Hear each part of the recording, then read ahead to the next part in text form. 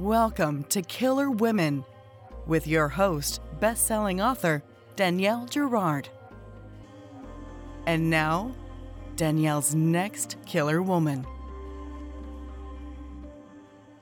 Hello, and welcome to Killer Women Podcast, a proud member of the Authors on the Air Global Network with more than 4 million listeners.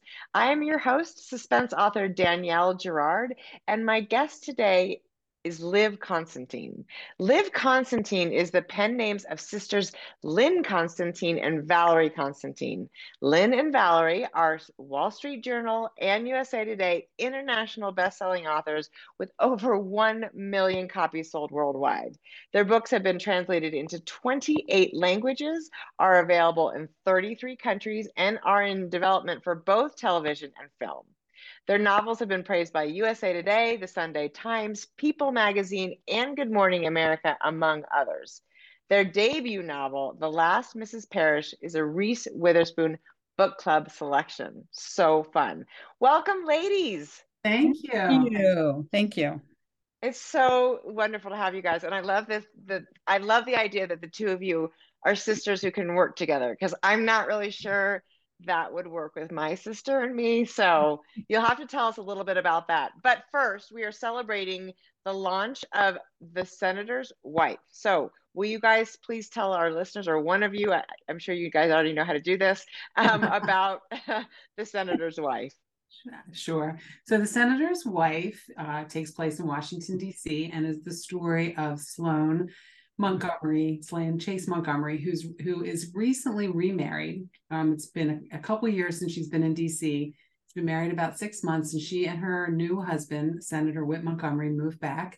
And before she can resume her duties as the head of a philanthropic foundation, she needs hip surgery because she's been living with lupus for the past 20 years. So what they do is start to interview home healthcare workers, and they find who they think is the perfect match in Athena Karras. So Athena comes and moves in. It's only supposed to be there for maybe a week or two.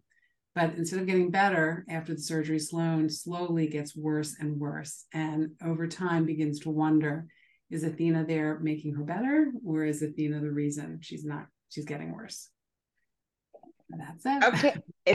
And it is from there, it is just an exciting wild ride until the end, which we can't tell you about, but you're going to want to get to, because I was glued to the pages. So if I look a little tired, no, I finished this. I finished it ages ago, but I looked a little tired that morning too. So tell us, you guys remember the seed for the story, how this story developed?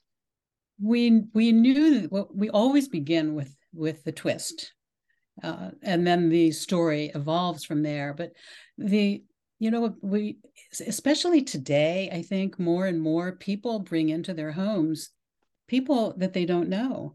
An agency, you have recommendations from an agency or a hospital, and this person comes in, they have access to everything.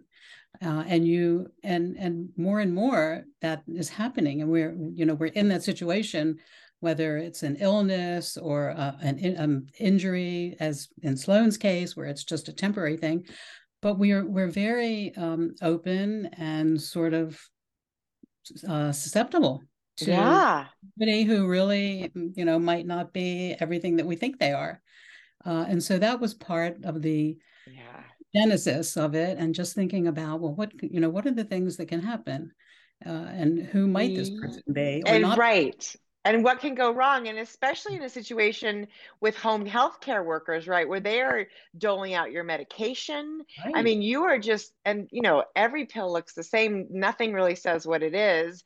And if it's in a bottle, you assume it's the pill that's in the bottle, but who knows, right? It really is.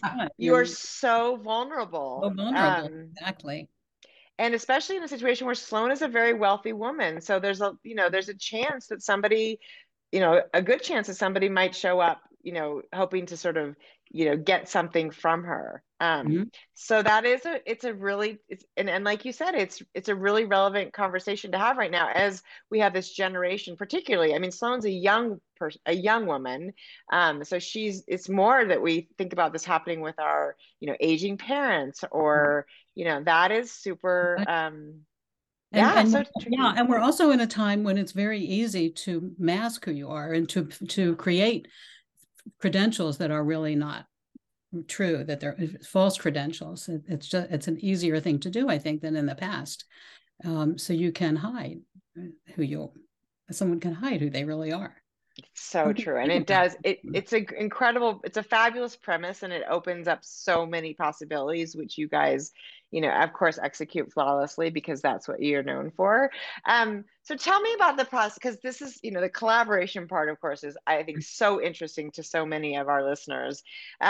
You know, as you're doing this, how does it work? Is it, sometimes the idea is from Lynn, sometimes it's from Val, you know, um, and then do you go back and forth before you start? Can you let us into a little of that Sure. secret sister stuff? So it's a lot of talking, a lot of brainstorming, and we really try to be as non-critical and judgmental. So we say, and any crazy thing that comes is open, because some of our best actually twists have come from like a joke or a crazy idea that we've then said, Right. well, hold on, that could work. So we talk a lot, and it takes a while before we both come to something that we both can get excited about. Like there might be something I think would be great, and Valerie's like, I just am not feeling it, or vice versa. So it has to be something that we both, Sure. totally on board with. And once we have figured that out, then we start to develop the characters and the setting, all of those things. And it can take weeks to months before the foundation is laid for the book that we're going to write. And that just occurs, like I said, over hours on either FaceTime or Zoom, or if we're lucky enough to be together, which has happened in some cases, then it's in person. And so once we have ironed out those details, then we begin the writing. And I'll let Valerie, I'll move it over to her, so I'm not sharing everything myself. Go ahead. So, well, when the writing starts, we start with a fairly general outline of where we're going, but it is general. And that allows us to sort of work organically and let things evolve as the characters want to evolve. And so we talk every morning, and it's usually a FaceTime talk. And we decide, we give each other assignments. Like, today you're writing chapter such and such, and here's what it's about, and this is what you need to accomplish in this chapter. And then, and so we do our writing, and at the end of the day, we exchange what we've written, with the absolute, proviso that to edit this, any suggestions, anything you'd like to add, or you think I should delete, or what, and as Lynn said, you have to check your ego at the door and accept the constructive criticism or the ideas of each other. And that would be the only way to be able to collaborate and have it be a fun thing to do and not onerous. Right. And so that's how we continue on and on until we finish our first draft. And then there's a whole nother process that starts. So let's stick at that for a second. So I'm super curious about this. So for instance, when you talk in the morning and you're like, okay, Lynn, you're on chapter 3. Valerie, does that mean you take chapter 4? Do you guys kind of each take a different, or parts of the same chapter? How does that work? I mean, sometimes both. So it depends. Sometimes we'll write consecutively, or might even be out of order, just whatever. Like we look at it as a scene, but often one of us will send the other half a chapter and say, kind of ran out of steam. Can you finish this? What would you like to add? And the other one will do so. Or there'll be certain holes, like Valerie, I think, is much better at describing things. So I don't take the time. I just describe the living room, and I send that to her, because why should I struggle with it when I know that it comes so easily to her? I can do it if I have to. And sometimes it will be the same thing, whether it's, dialogue or this or that. Valerie will send it to me and say, just fill this in. And so that just goes back and forth. And then I usually keep the master document just so it's not confusing. So I will continue, Valerie will send me a revised chapter, or if she edited my chapter, then I'll just go through it and plop it right into the master thing. And then I'll continue to update her, every couple of days with a new manuscript. So. Okay, got it. So there's kind of this, even it's really like by the end of the draft, you guys have both sort of had your hands on all of it.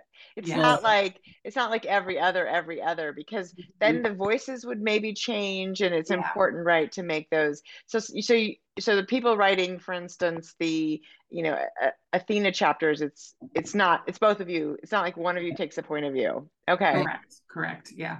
Which makes, because I do feel like there's a real challenge to making that voice sound consistent.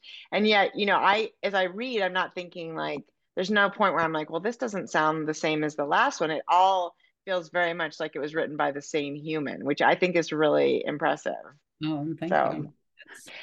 So now, do you guys write it sounds like when you say, we talk in the morning, do you write every day? I mean, yes, we do. And sometimes, often weekends as well. Yeah. Usually Sundays, unless something is really pressing and we're on a time constraint where we have to work on a Sunday, but normally we'll take Sundays off. Yeah. Right. To have a little break. Yeah. But there is something also, and maybe you guys find this too, that if you leave a book aside for even a couple of days, right, you sort of lose it's like not talking to somebody you talk to every day. You're like, what happened? I missed out on this, and now I'm a little bit lost. And it really is beneficial to be there every day. And I think when you stop, hard. When you stop writing, that's it. I mean, when practice. Well, it is. It's hard to get back into it, and then we find ourselves procrastinating. Like, I don't feel it. But then, after a couple of days, as you're right, you get into it, then it starts to flow again. But it is. I mean, I really don't like, even though it's obviously nice to have a break, but even when the book is finished, and there's that time in between, I feel at a loss when I'm not working on something. So I'm sure you feel that way, Danielle. Well, you write a lot. Super proficient, so you write a lot of prolific. I'm proficient. Well, I don't think I'm proficient, but I'm not always, but I am. Yeah, I'm right in the middle. I'm in that space now where I have an idea, kind of, but I don't have anything to write. And it's a little fish out of water, right? It's like, I kind of feel like, what am I supposed to do with my life if I'm not writing a book? Exactly. And people are like, take a break, enjoy. Go out in your garden It's hard. It's very hard. Well, the first few days are okay because it's like, I have so many things I can do. Right. Neglected. And then after those few days, you're sort of like, okay, that's now what, as you said. What do I do? And there's a lot of things that I neglect because I don't really want to do them. So then I'm like, that's right. Wait, I'd rather go back to writing books. So tell me, you guys have done a bunch of books. I know The Last Mrs. Parrish was first. And then tell us the order, because I know if for people who haven't discovered you guys yet, there are quite a number of Liv Constantine books.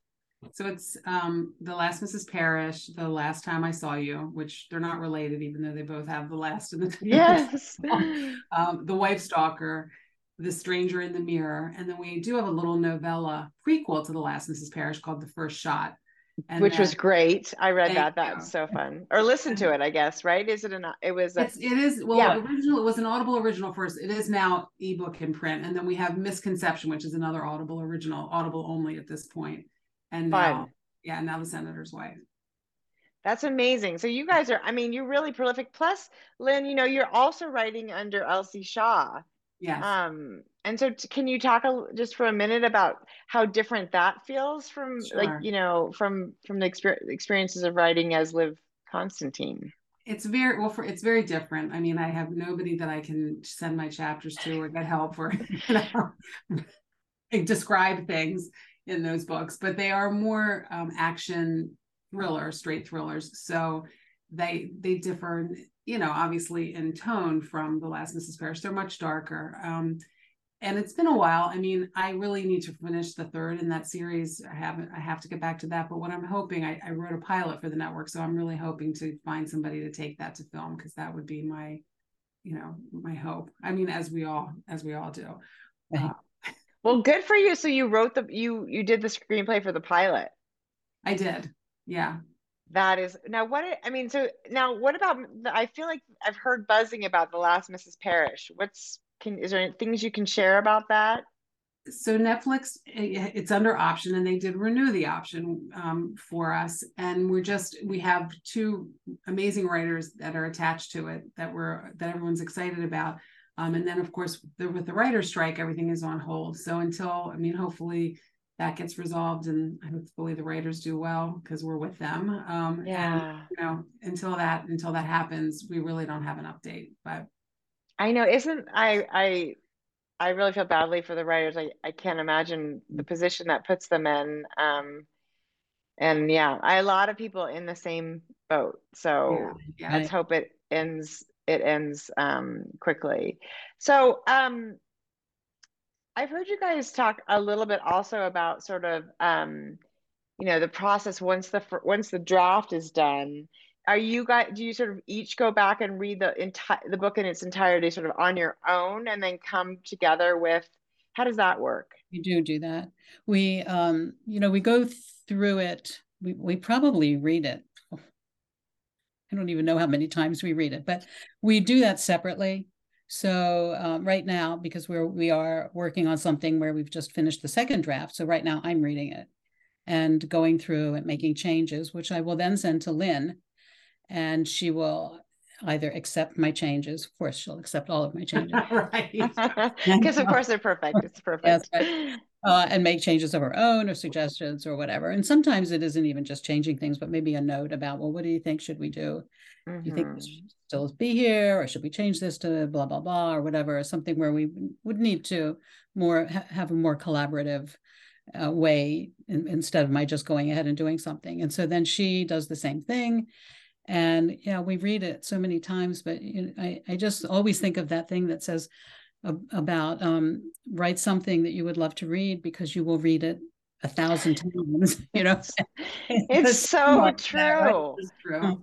And isn't it crazy that you can read it 1,000 times, and on the 1,000th time you're like, how did I miss this typo? Yes, 990 them. Right. I know. Somebody else who finds something. And even when you get to the advanced reader copy, and I know still errors. And even the final one sometimes still right. And all these others that look at it. I know. I have to.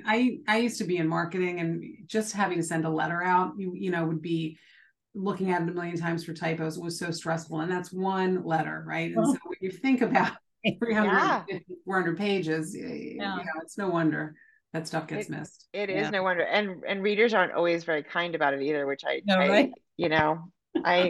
don't appreciate. I do have a great story I'll share about my first arc. The arcs that came on my second book. In the very opening scene, my character wakes up in a car without knowing how she got there, and she looks up at the clock on the dash to figure out the time, and they left the L out of clock in the arc. I think I read that book. I don't remember that because it's not That's Ruthless. It's Ruthless Game, and they fixed it. That's not the one. Okay, they fixed it. They fixed it in the final copy, but I was like, I can't have a cock on the dash in the first 2 pages of this book. So I ended up a whole different genre. Right. I was like, wait, maybe it would help with my, romance cross sales, but nothing else about that book was romantic. I was like, oh my God, this is awful. I was also a newbie, right? So I was like, is this going to go out like this? And how do I prevent that from happening? So that was super, super terrifying. So, I know. So I hear, I hear now that there's some exciting news around The Last Mrs. Parrish in terms of book news. Can you talk about that? Yes, I don't want to give anything away in case it's not my place. No, it's fine. It's been announced. No, we're right. That the book that we're now working on is the sequel, which is finished. First or second draft is finished. So we will turn that in to our editor in August, and hopefully we'll be out around this time next year. Hopefully. Can you tell us anything about that? Well, we can say that we have brought in characters from the prequel. Okay. Mm-hmm. And so the character list has expanded to include Amber's life before she met Jackson. And I guess that's all we can really say. Yeah. Fair. We can say it's going to be three female points of view. So you'll get to hear from Daphne again and Amber, and now you'll get Daisy Ann, who is a very strong character that we love from the prequel. And she's from Texas, so part of Texas, yes, it takes place in Dallas. Yeah, so you get to go to Dallas in this book. Right. That's so fun. So when you guys, so you obviously don't live that close together, but do you make it a point to sort of like, so when you set this book in, in Texas, did you guys travel down there, or do you do it, virtually? How does that work?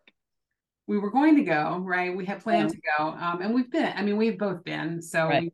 we have some experience there, and we have friends there, but we didn't actually make it this time to Dallas. But I think hopefully we still did a good job of conveying. Yeah.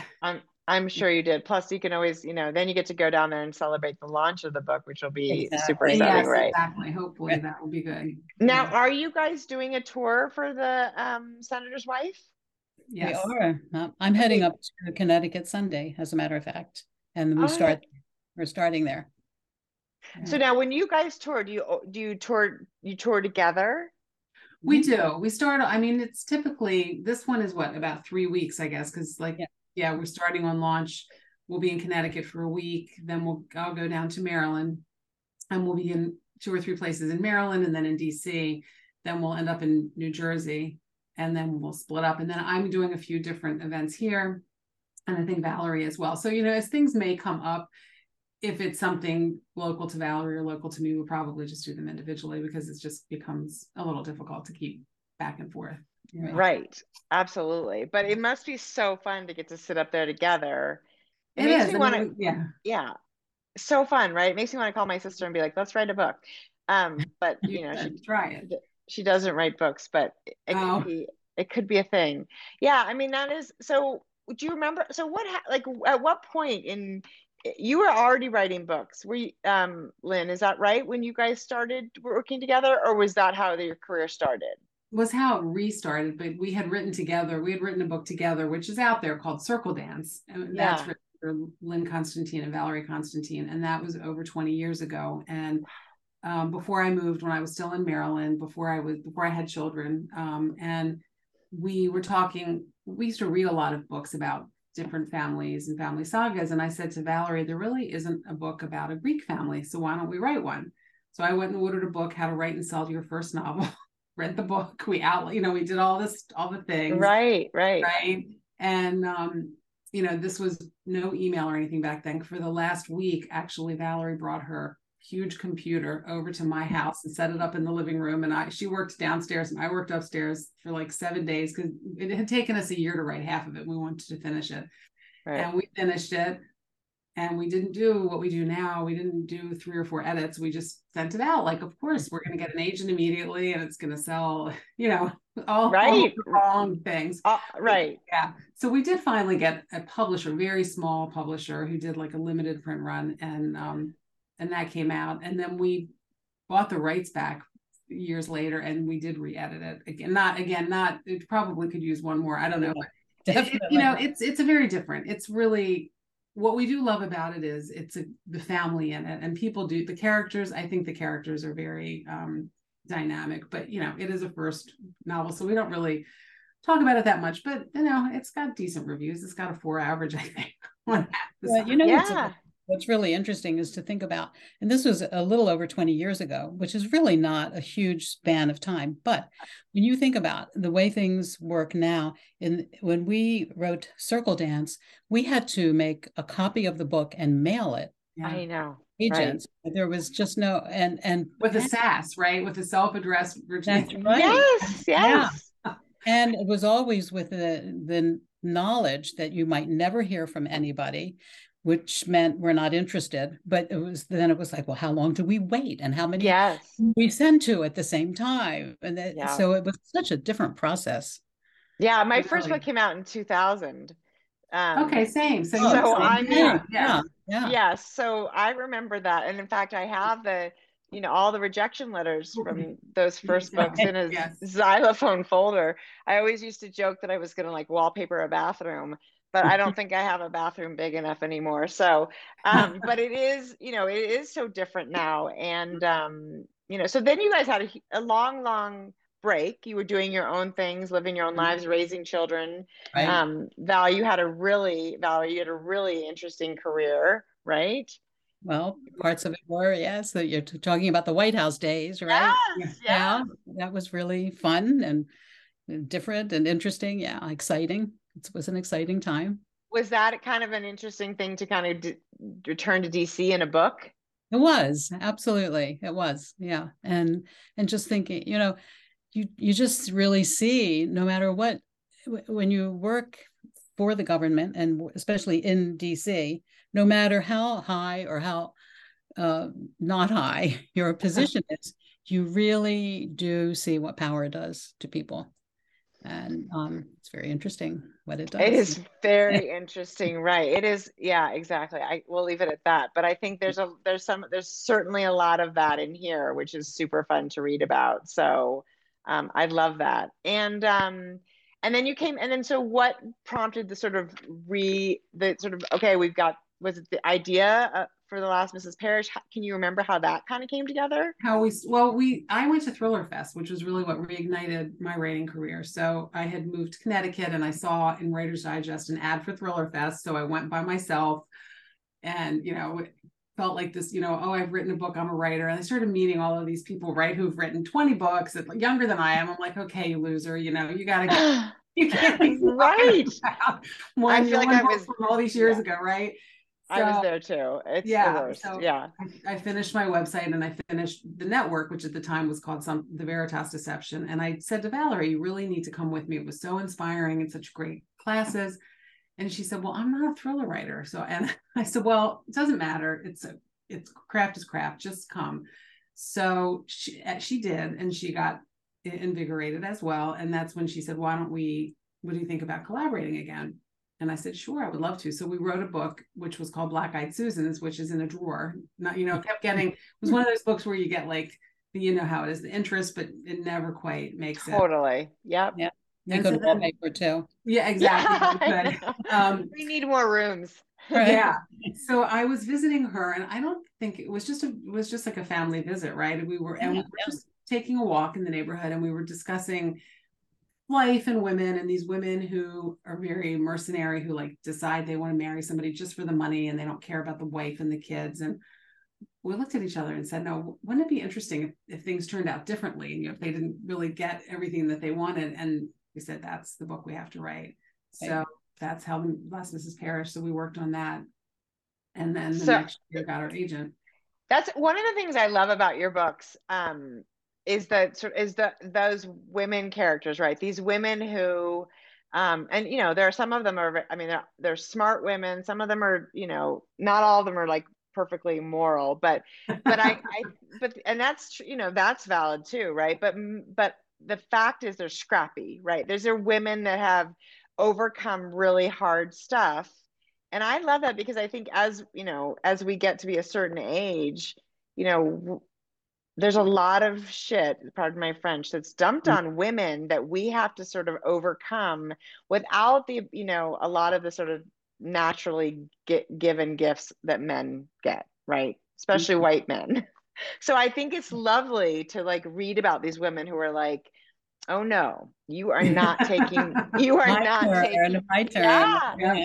And you are not taking me down. And I think that's inspirational. And I feel like for people, going through life and, turning 50 or whatever it is, lupus is a real thing. And I think the way you handled Sloane's disease was incredibly sensitive too. And I think that is also really powerful for women who are, suffering and sick. So I really like, it's a story and it's a wonderfully fast moving, fast-paced, fun read, but you're left with this, like, there's more to it. You know what I mean? There's this extra, like, you got this, girl, kind of sense in your books. And I love that. And, I can't wait to read the new Mrs. Parrish or the next, whatever she is, because that is another one where I felt like, it was a really great, and I'm not going to talk about the ending. I have to believe everybody in the world has already read that book, but for those three humans who haven't yet read it, we will not spoil anything. So,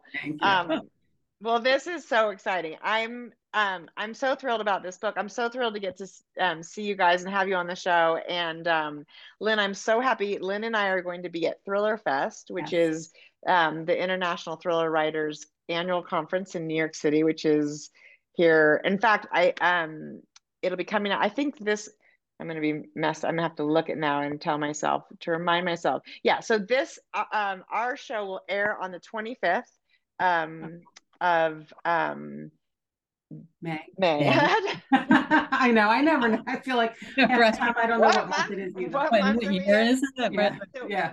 Yeah. So when you guys are listening to this fabulous show, Lynn and I will be getting together about a week and a half after that. Yeah. And we will be giving away, in conjunction with this, look for on the Killer Women podcast page, we will have a giveaway of the final version of this book. So you can enter that.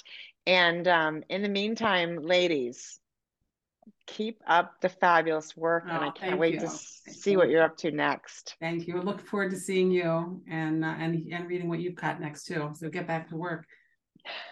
Exactly. Yes. I got to take off my shirt that so perfectly matches this cover. Beautiful. Yeah. I know, I'm telling you.